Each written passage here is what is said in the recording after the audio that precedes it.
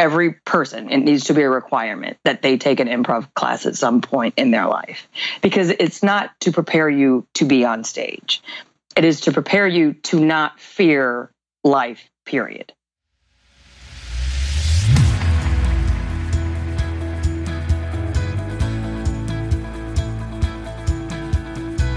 Welcome to Improv is No Joke podcast, where it's all about becoming a more effective communicator by embracing the principles of improvisation. I'm your host, Peter Margaritis, the self-proclaimed Chief Edutainment Officer of my business, The Accidental Accountant. My goal is to provide you with thought-provoking interviews with business leaders so you can become an effective improviser, which will lead to building stronger relationships with clients, customers, colleagues, and even your family. So let's start the show. Welcome to episode number 58, and today my guest is Allison Estep, who is a former Creative Services Associate for the Indiana Society of CPAs and a graduate of the Conservatory Program at the Second City in Chicago. Our conversation focuses on the everyday application of improvisation skills to help us combat fear, take risks, and become a more well-rounded person. I believe an interesting part in our conversation is when Allison states that improv should be part of our current day educational system. She makes some very valid points to the statement, and I know you'll enjoy this interview. Before we get to the interview, I'd like to talk about Listen, Learn, and Earn. I've partnered with the Maryland Association of CPAs and the Business Learning Institute to bring an exciting new learning opportunity for accounting professionals to earn CPE credit. You can earn up to one self-study CPE credit for each completed podcast episode purchased for only $29 through the Maryland Association of CPAs and the Business Learning Institute self-study website. The podcast episodes are mobile-friendly. Open your browser on your smartphone, tablet, or computer, go to the MACPA BLI self-study account, and listen to an episode. Take the review and final exam while you're working out or after listening to an episode on your commute to and from work. It's that easy. While all selected Improv is No Joke podcasts are available on my website, only those purchased through the MACPA BLI self-study website are eligible for CPE self-study credit. You can get detailed instructions by visiting my website at petermargaritis.com and clicking on the graphic Listen, Learn, and Earn Improv is No Joke podcast on the homepage. I hope you enjoy this exciting and flexible new way of earning CPE credit. Okay, now let's get to the interview with Allison Estep. Welcome to episode 58, and today my guest is Allison Estep, who is the former Creative Service Associate for the Indiana Society of CPAs. But better yet, Allison was one of those very creative types, and I'm in envy and awe of her because she got to spend 3 years studying improv at Second City and did another year of studying improv at Improv Olympics, or otherwise known as I.O. And for my audience, I'm very good at improvisation, but I may have met my match today because I'm going to be dealing with a pro. So first and foremost, Allison. Oh, and by the way, Allison is speaking to us today from a pretty shabby location. She said she can look out her window and see the Rock of Gibraltar. And that's not a bar. I could pretty much touch it. You can pretty much touch the Rock of Gibraltar. She is in Spain as we speak. So, Allison, thank you for taking time out of your very busy day in Spain to spend with me on my podcast. Well, of course. Anything I can do, right? This is going to be so much fun. We may have to edit out laughter, which has never been done before. Oh, because okay. Well, we'll get there. The two of us doing this, there'll be a tremendous amount of laughs. But give the audience a little bit more about who Allison is and some of your experiences and your background. Lord, where do we start? So I'm from Indiana originally, and I started doing improv off and on. And I would drive up to Chicago on a Sunday morning, take a class, and drive back that night to make it to work. I kind of got obsessed with it after my first class. And then the boyfriend at the time, we actually ended up moving to New York to pursue it because he was like, I'm not going to do this one day driving anymore with you. And I was like, well, sweet, let's move. That's what I've been trying to do.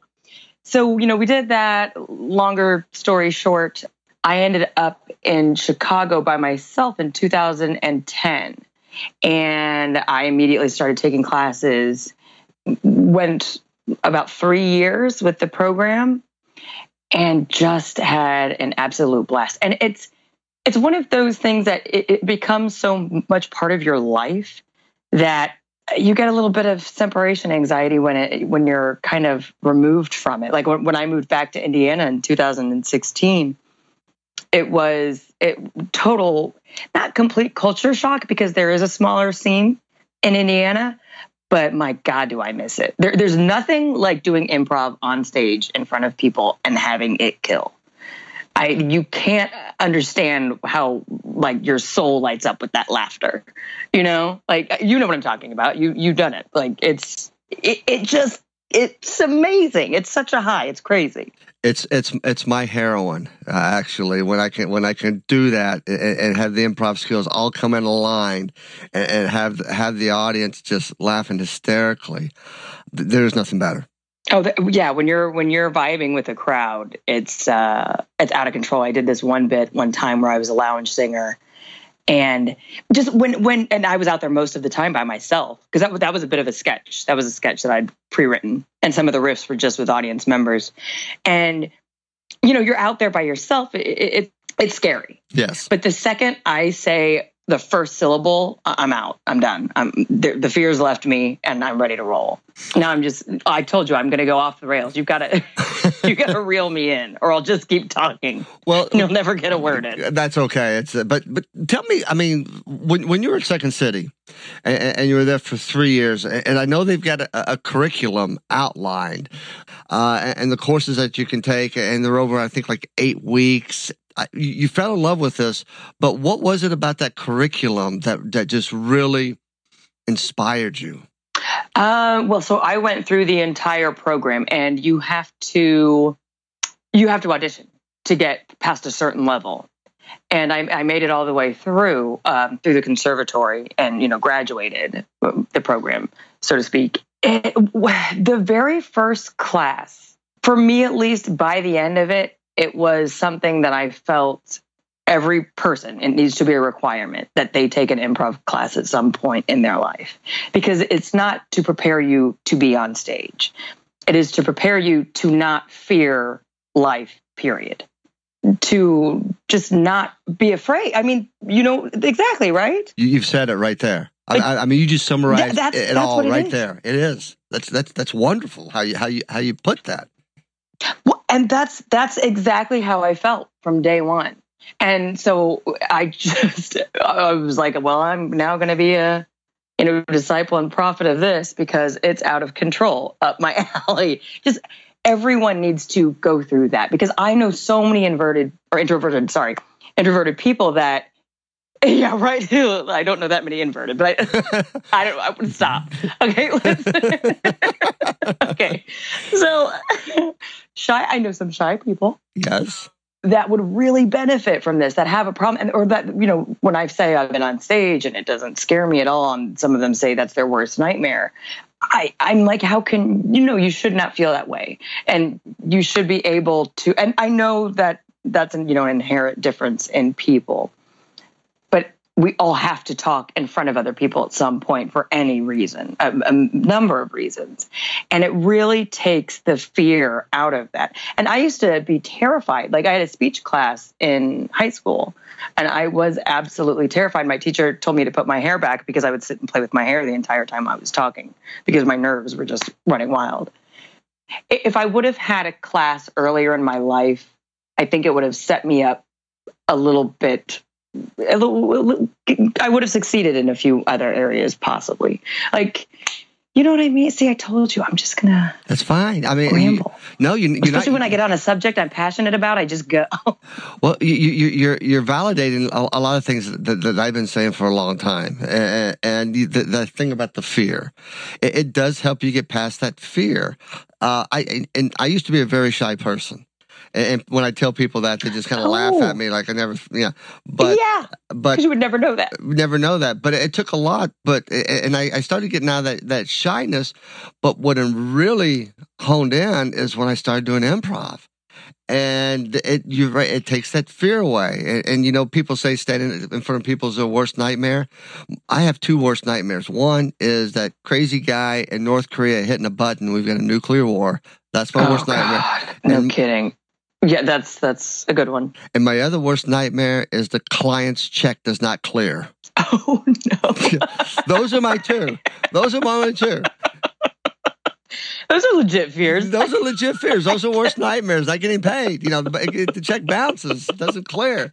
Mm-hmm. But so you obviously discovered this early on, and I forgot because we met. And just so the audience knows, I just met Allison about maybe 3-4 weeks ago. Yeah, I think right at 3. Yeah. When I was at the Indiana Society of CPAs speaking, a good friend of mine, and Carl, if you're listening, you're the man, introduced me to Allison. He just happened to be at the Indiana Society that day. He was actually coming to give me a couple of pictures that he took that he thought that I would like. And then I guess he struck up a conversation with you, Allison, and you mentioned something about improv. And then on my break, he said, you got to meet this woman. And, I know my wife will be listening to this, but after we sat down and talked, it was love at first improv. Well, and the reason I met Carl is because he overheard me talking to Stacy about that I was moving. And then, we kept talking and he was like, oh, I've got to get the book. After, we kept talking and I realized who he was. And I was like, Carl, no, I've been stalking you. You're the member that takes all these amazing photographs, because Kara had some of them framed on her wall and they were beautiful. So I'd been trying to figure out who he was. It was very serendipitous that whole day. That was. The way that, it was very strange in a beautiful, beautiful way. So thinking back at your time at Second City, is there a point in time that you would say that was whatever you were doing, that was the pinnacle, the top of the mountain? It couldn't get any better than that day or that evening when you were studying improv? It was the showcase, our graduation showcase.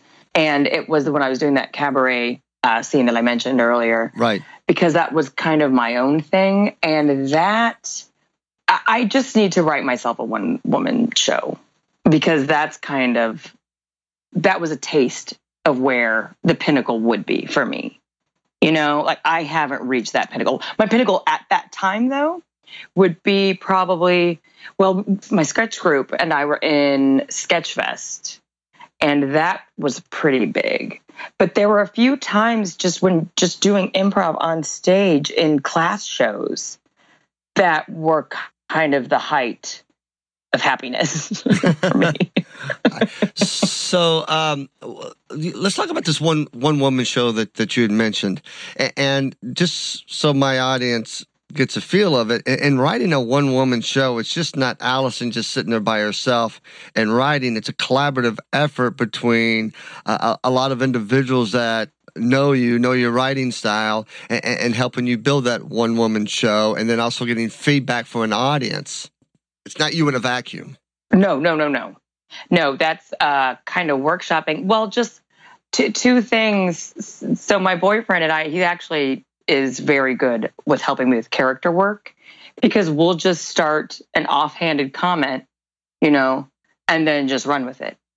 And now there's a palm tree named Alan outside of the front of this hotel that we have a whole backstory for. Like, there's just silly rambling things that start something and you develop a character out of it. And that's kind of how improv starts, is you get a suggestion, you get one little nook, one little tidbit of something, and it flourishes because the actors just go with it. They just run with it. And how do they do that? What's the magic words that they use to get that to happen?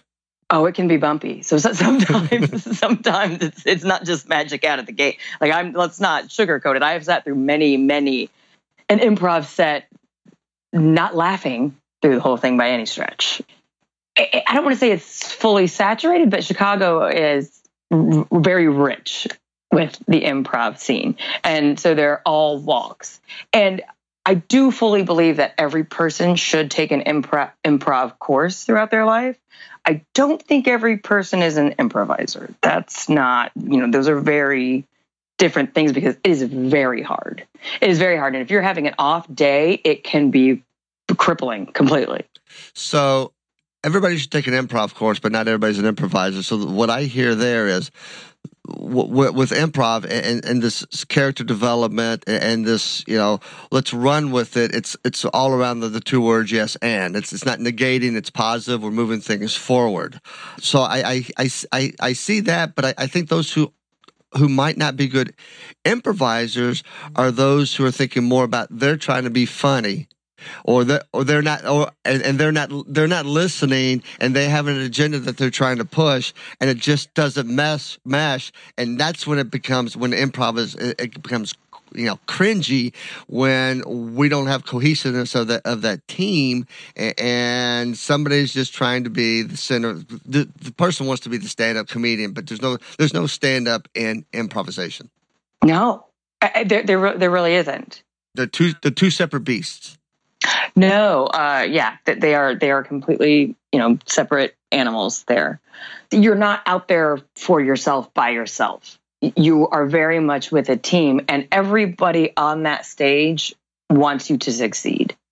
Everybody off that stage wants you to succeed. Nobody really, I don't think people typically like to feel embarrassed for other people. I think that's where it gets that cringy. Yeah, nobody really wants to feel that. And with improv, it's all unknown.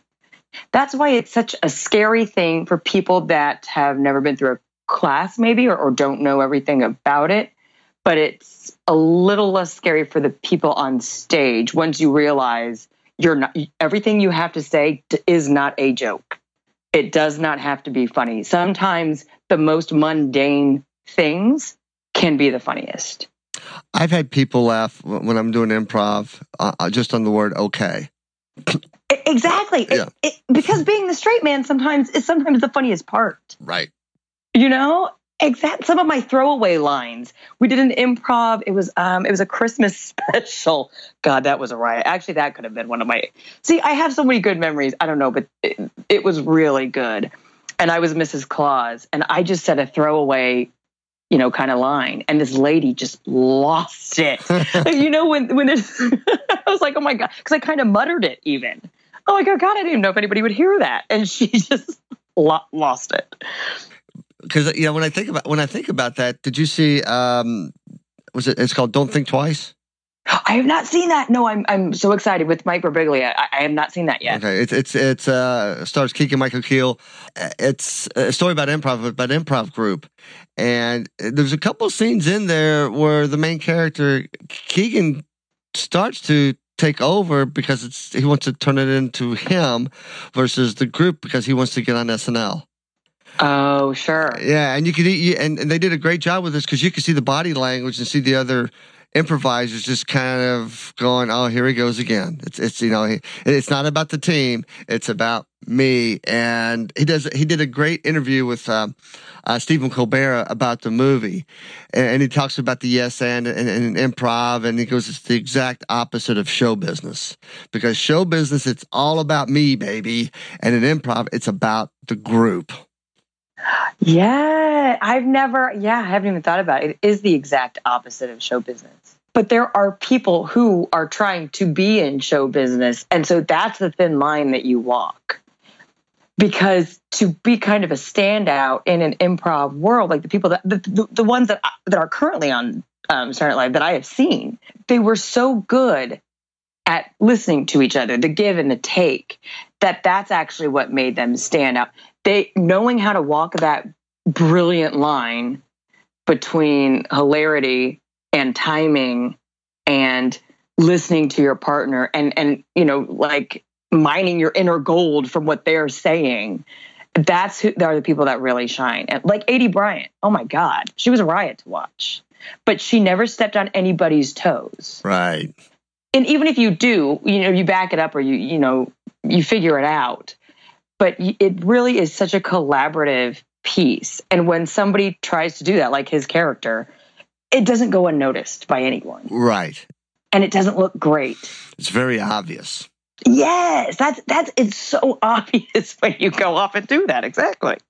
So I want the audience to understand when we talk about Second City and improv, they think, if I go see a show, it's all improvisation, which it's a lot more of sketch comedy with some improv built into it. But how they come up with these sketch comedies, it's through audience feedback, because I believe, if I'm correct, after, say the show's like 2 acts or 2 sessions, they'll have a 3rd session, and the actors will come out and just start improvising a scene and something that they're working on, and those who stick around will give them feedback, so they're co-creating with that audience. Is that true? They don't exactly give feedback, but it's kind of based on, laughter. Feedback that way. They don't actually say audience participation on that front. But yeah, after they do finish the show, it's the 3rd act, and that's where we used to go after class. Every Tuesday night, my buddy Adam and I would go and watch the 3rd act, and it was, God, there's definitely some comedy gold on there. But that's how they do. So they'll finish their sketched show. And then the 3rd act is where they do improv, and they will ask for suggestions, or they'll ask some standard, improv questions and just go. And then the bits that really nail and resonate well, then they'll try to grow sketches for the next show out of that. And that's kind of how the writing, starts over there. Okay, so let's take all of that, and we talked about the fear, helped you get past the fear, but what skills from improv were you able to bring into the business world in your role at the Indiana Society of CPAs? It's funny because people do tend to live often, not everyone, supremely fear-based. It is serious. It's absolutely night and day from before I went through Second City and to after. If I was to either give a presentation, if I was to, give out a couple of ideas on a project, my confidence level in that aspect is 110% better. I used to have a very hard time if I had a design concept, being able to sell it. It is not that hard anymore. I'm far more confident in my abilities. It's not because I'm such a better designer. It's because I've done training. I'm a good designer, yes. But it's not like I haven't taken more classes along that line. It's been classes on working with people, basically. It's that collaboration piece. It is. And it's not being afraid of what they're going to say to you. In the corporate world, there's this thing that kind of gets in the way of collaboration and creativity. It's called ego. Mm-hmm. And I think that's probably my biggest challenge in dealing with the corporate world is I'm coming in this collaborative team-based, give me all your ideas. I don't care if they're bad ideas. We'll make something out of it. We'll make something out of nothing.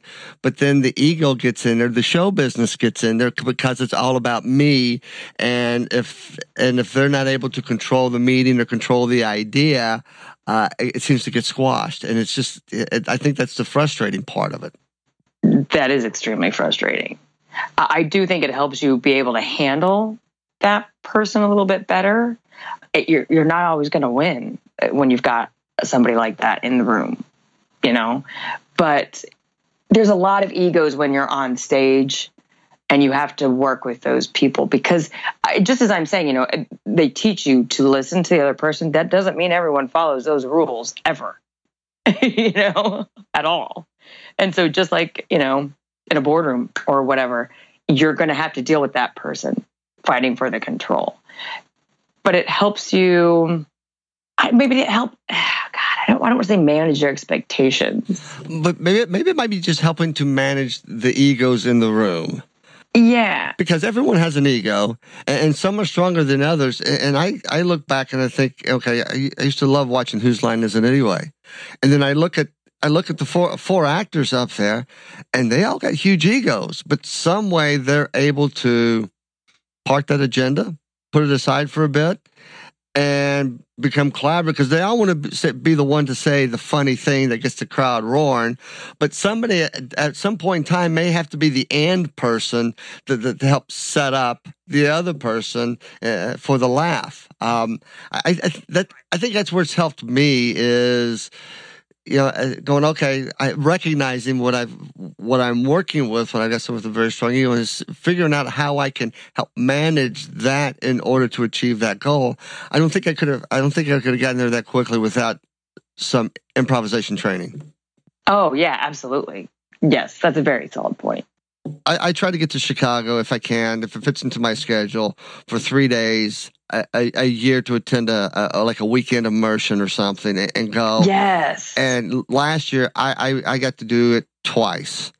And one was a 3-day and one was a 1-day that did Improv for Business. And I tell you what, every time I leave, I'm outside of my body. I am just so giddy because it's just, like I said, it's my heroin. I just get such a wonderful high. And some, let's talk about some of the exercises they do, because the one that I remember from last year, we did. Do you know the human knot?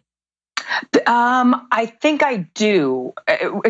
Go through it, because I think I'm just remembering it called something different. Yeah, you get 6 or 7 people and you create the circle and you put your arms out and you grab another person's arm.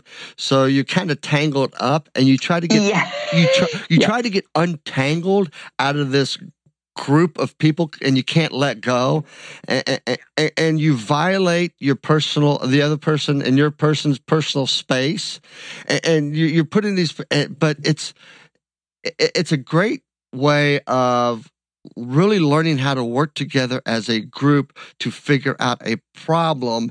And I will say we did not completely get untangled, but it took us about 7 minutes, and it was probably the most interesting and uncomfortable time, because you get males and females in this, and you're getting real close, and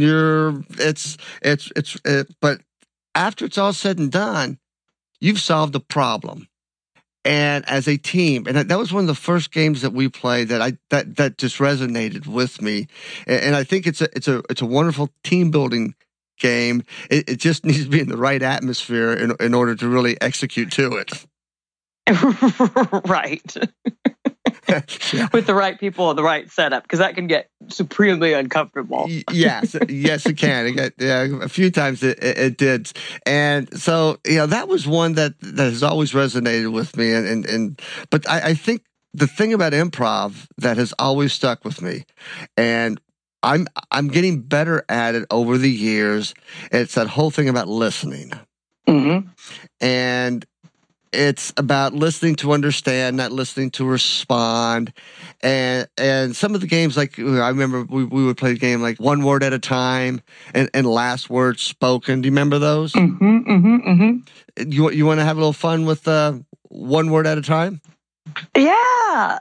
Let me say one thing about the knot real quick. That's one of those ones that I wish they would have done sooner, because I get very touchy-feely. And so if I'm excited on stage, for part of effect of something I'm going to say, maybe I need to touch someone, or I'm playing their girlfriend, or something's happening. Right. That it gets you comfortable with the people physically. And sometimes not everybody's on that same page with me. And so it's one of those things that it's like, it kind of breaks down those barriers first.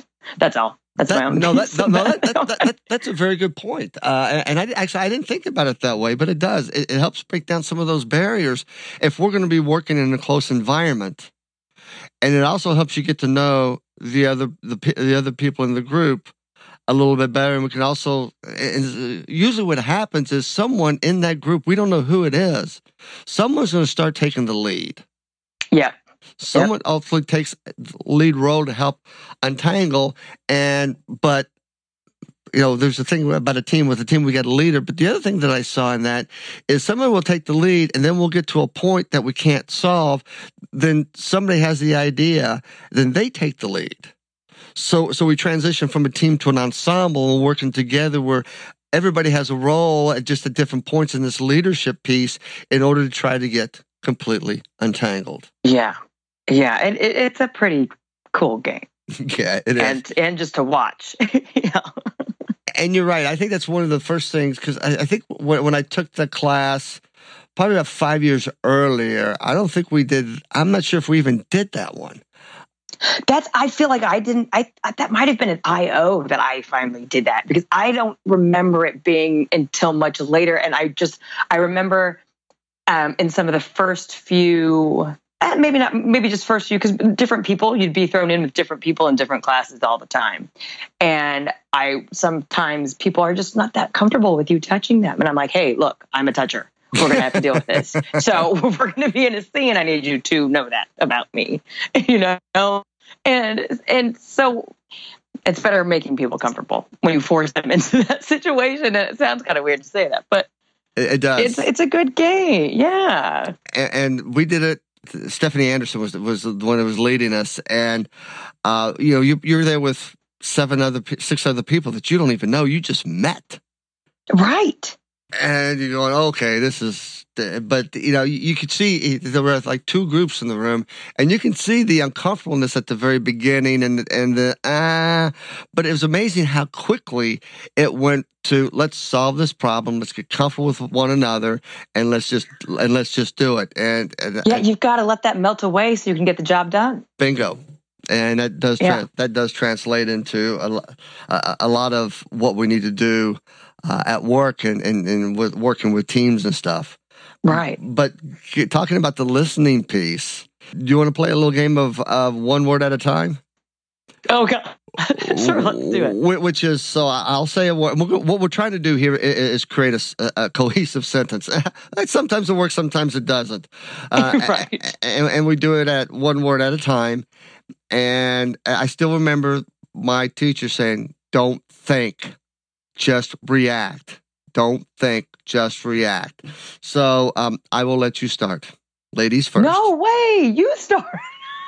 Host first. I insist. No, you insist. I went to the theater this morning. Oh, already ruined it. Already ruined it. Hold on. Out of the gate. Let me go to Google and see if this morning is one word.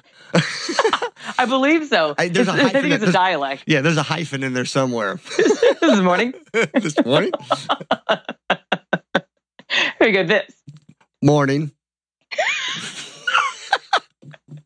Then I flew to Gibraltar, low-hanging fruit. So you can see the horizon from my room. Period. There you go. Ta-da! Sentence. So, but the thing that happens in this game, and it happened to both of us, because the teacher would always say, quit thinking, just react. But a lot of times when you're playing this game, you're thinking 3 or 4 words ahead because you think you know how this is all going to play out. Oh, yeah. And when you do that and you hear another word you're not expecting, there's that oh crap moment. It's like, oh, yeah. Well, I'm rusty. Like, I had those. Clearly, this morning. I was ready. I had a whole narrative going. Like, you got to release that. But it really, I play this in when I do my keynote presentations and stuff. I do this with the audience. I have them do it in pairs and stuff, or it depends on the size of the audience and how willing they are to volunteer. I may get somebody up on stage with me to play that game. And it's amazing. Once you play it one time and you hear the feedback afterwards and you hear what the goal is, it immediately sticks with you. Yeah. Well, and it's so fun in big groups like that because it just gets elaborate. And then, because I just did this last week when I was speaking at the National Association of Black Accountants. I had a group in there, and I was doing my Embrace Your Inner Superhero, which is based around my book, which is based around improv. And we did one word at a time, and they did such a good job. I said, let's take it to the next level. Let's work on it as a team. And do you remember the game? I call it Dr. Know-It-All. It could be Mr. Know-It-All. You get 3 people sitting in chairs. answers, and they know the answer. Yes. They know the answer to every question that's ever given, but they answer it one word at a time.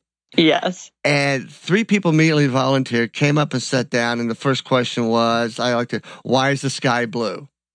And most people, they really stumble out of the gate because they're anticipating, but this group, they nailed it.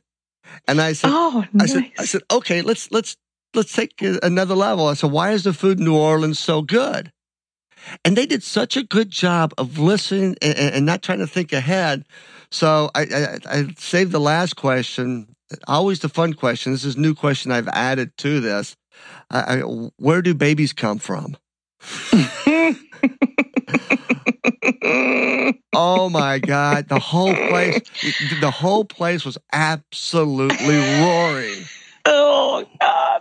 That's fantastic. We kept it clean, but everybody. I mean, I think people were crying. We were laughing so hard. Oh, that's awesome! But it got the point across that they were able to really park that agenda, not anticipate, and get ahead of themselves, listen to what's saying, and then react to it. And I remember the first time I did this with the group, somebody asked that question, and they started off, well, Mom and Dad got a bottle of wine, and then it just went. And then it went. And then it's just, I mean, hilarity galore. But, to that point that you were saying, when improv, it can be cringy. It's when you're not listening and you're trying to formulate that into what you want to steer that conversation versus let that conversation build something out of nothing. Yes. And? Oh! I told you, sometimes they're off days. Oh. This is not... It must be the time zone. It's what 4. Good Lord! It's probably it's close to getting to 5 o'clock, and you're probably preoccupied because happy hour starts promptly at 5. It is 5. It's 4:52 on a beautiful day in Spain as she looks out into the rock of Gibraltar. Beautiful. It's pretty beautiful. It is pretty beautiful. Well, because I don't want you to miss happy hour, but I do want to say that I want to make sure that we keep in contact because absolutely. Well, we should I've got time. Let's do one. I don't know what your time is. No, we should try one more. We should try to do one more game. Okay, you want to do one more game? You want to do last? Yes, let's do it. You want to do last word spoken? Yes. Remind me again. Last word spoken, just so I don't mess it up. Okay. So the last word in someone's sentence becomes the first word in the next person's sentence. Yeah. That's what I thought. Okay. You remember that now? You with me? Yes. You picking up what I'm putting down? I'm picking it up. I don't know if I like it, but I'm picking it up. Okay. You want to start? You want me to start? I will start. No, you start. I'm better at reacting right now. Now is a good time for us to play a game. Who's with me? No, it's the last word's game. Oh, game. Remember? See, get out of here. My head's already downstairs at the bar. All right, hold on. Games are what I like to play with my friends. Friends, you can never have too many friends. Friends for life, some might say. Say you will, but the show Friends was one of my favorites. Favorites. I have so many favorites saved in my bookmarks on Firefox. It's probably not legal. Legal? They made marijuana legal in Colorado. Colorado, the show me and get high state. State. It could be the state of intoxication. It could be the state of altered memory. Altered memory is probably what I will have by the end of this evening after happy hour. Hour. It seems to be 60 minutes, but sometimes hours can go by. Hour? can go by so fast. Fast is how that boat is heading out to the harbor. Harbor? That's the name of a restaurant, isn't it? And you never end it on a preposition, Pete. You know better than that. because that's really or with a question. Or with a question, exactly. So, but I mean, that's another. And actually, I played that game with 400 CPAs in Nebraska last year at a conference. They paired up, and then a gentleman who had introduced me came up to me afterwards and said he absolutely loved that game because it really resonated with him. He was the CEO of a manufacturer of clay products in Endicott, Nebraska. So he loved this game so much, this Last Word Spoken, that he actually contacted me a couple weeks later and wanted me to come out and work with his national sales team with this Last Word Spoken and the principles of improvisation, because he realized that his team was not that great at listening as well as himself and wanted to become a better listener. But even though that was really cool, when we were talking, he said that he immediately went home that night, took that game, Last Word Spoken, and played it with his 9 or 10-year-old son. And his 9 or 10-year-old son absolutely loved it. And he goes, we play it all the time. Oh, That to me was the price of admission. That to me just kind of made my day, that he loved it so much that he introduced it to his son, and they play it all the time. So it's a very powerful game, and it really helps us, and it teaches us how to become better listeners. that's really cool. Well, that's the thing about so many of improv games, is that they do just have fundamental teaching skills. And it's weird that they don't. I mean, I can't remember what it was founded on.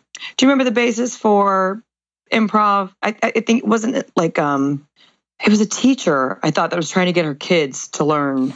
Viola Spolin? Yes.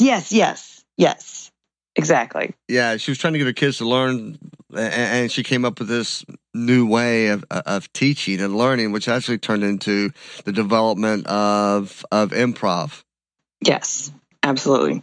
And it's, I know I've said this like 6 times already, but I don't understand why it's not taught everywhere, because these are fundamental things that I think a lot of people would be a lot happier in life if they knew a couple of fundamentals, like listening to people. Exactly. Like, that sounds like the most basic thing, but a lot of people do not do it.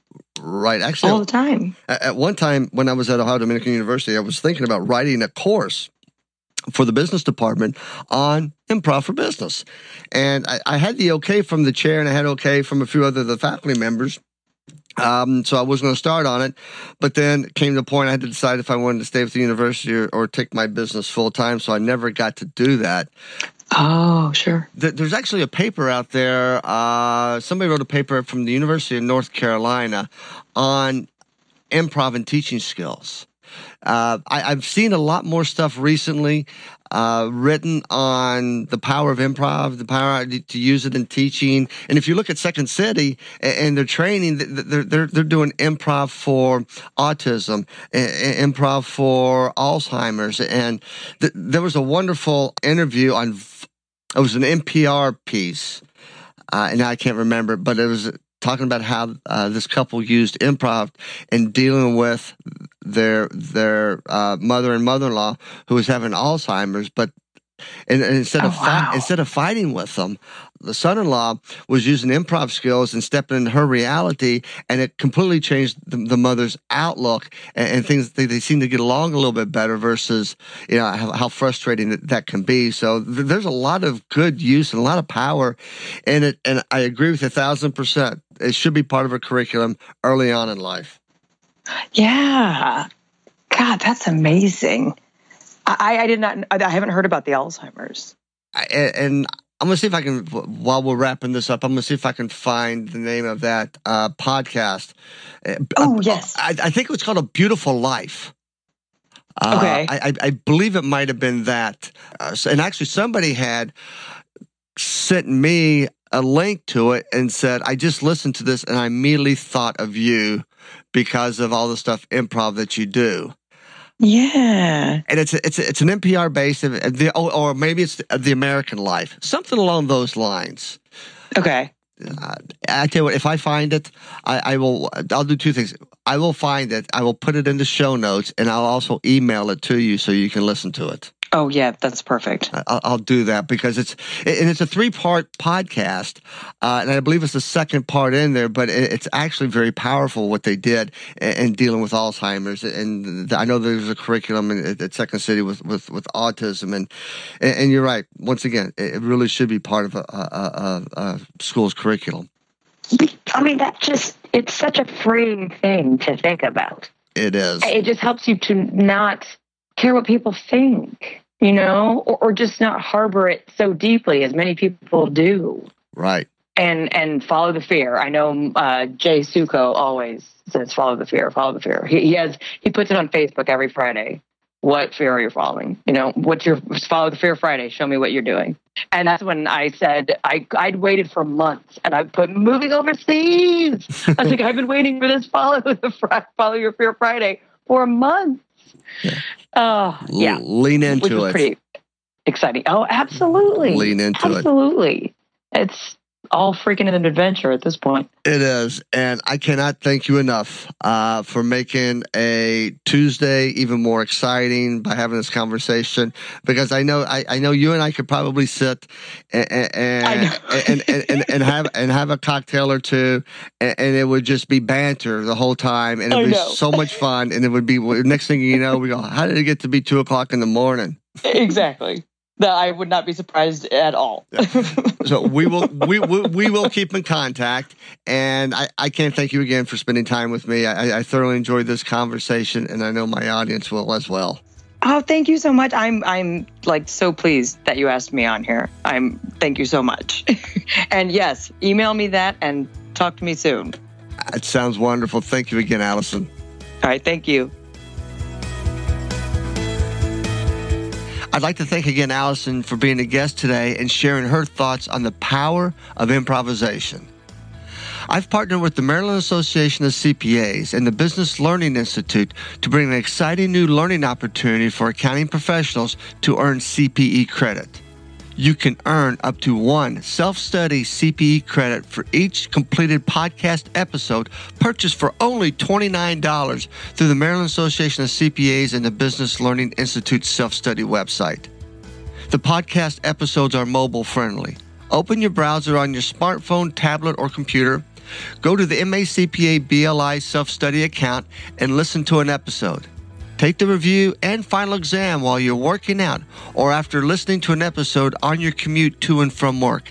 It's that easy.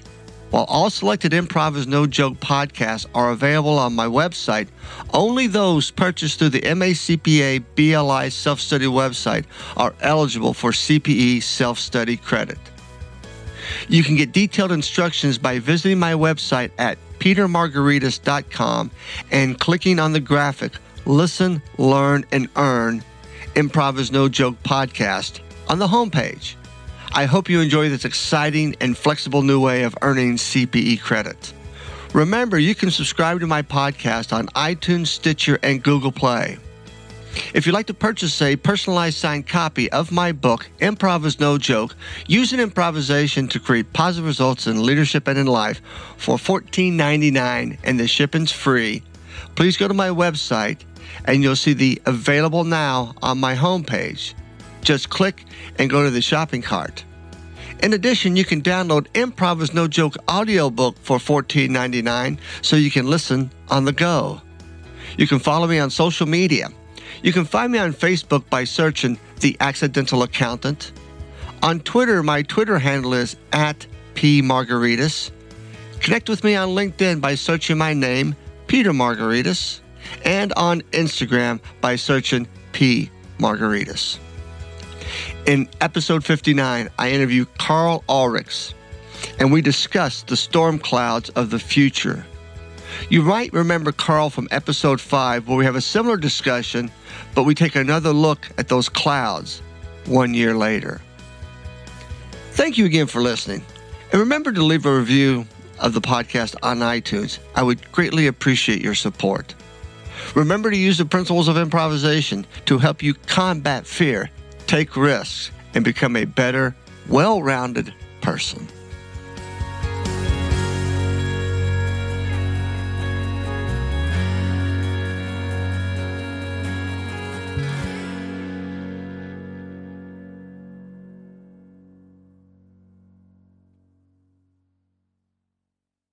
This podcast is a part of the C-Suite Radio Network. For more top business podcasts, visit c-suiteradio.com.